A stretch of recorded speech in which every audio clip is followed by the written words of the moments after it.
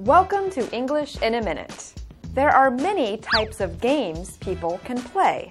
But what does it mean when you're doing this? Playing hooky. Hey, I didn't see you in our fitness class today. Yeah, I was playing hooky. I just didn't feel like going all the way across town for class. Oh, I see. Well, next time, let me know so I can play hooky too. To play hooky means to be absent from a place or event where you are supposed to be without permission. Often, this expression is used for children who are absent from school.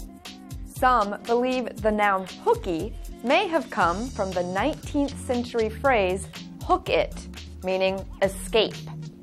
And that's English in a Minute.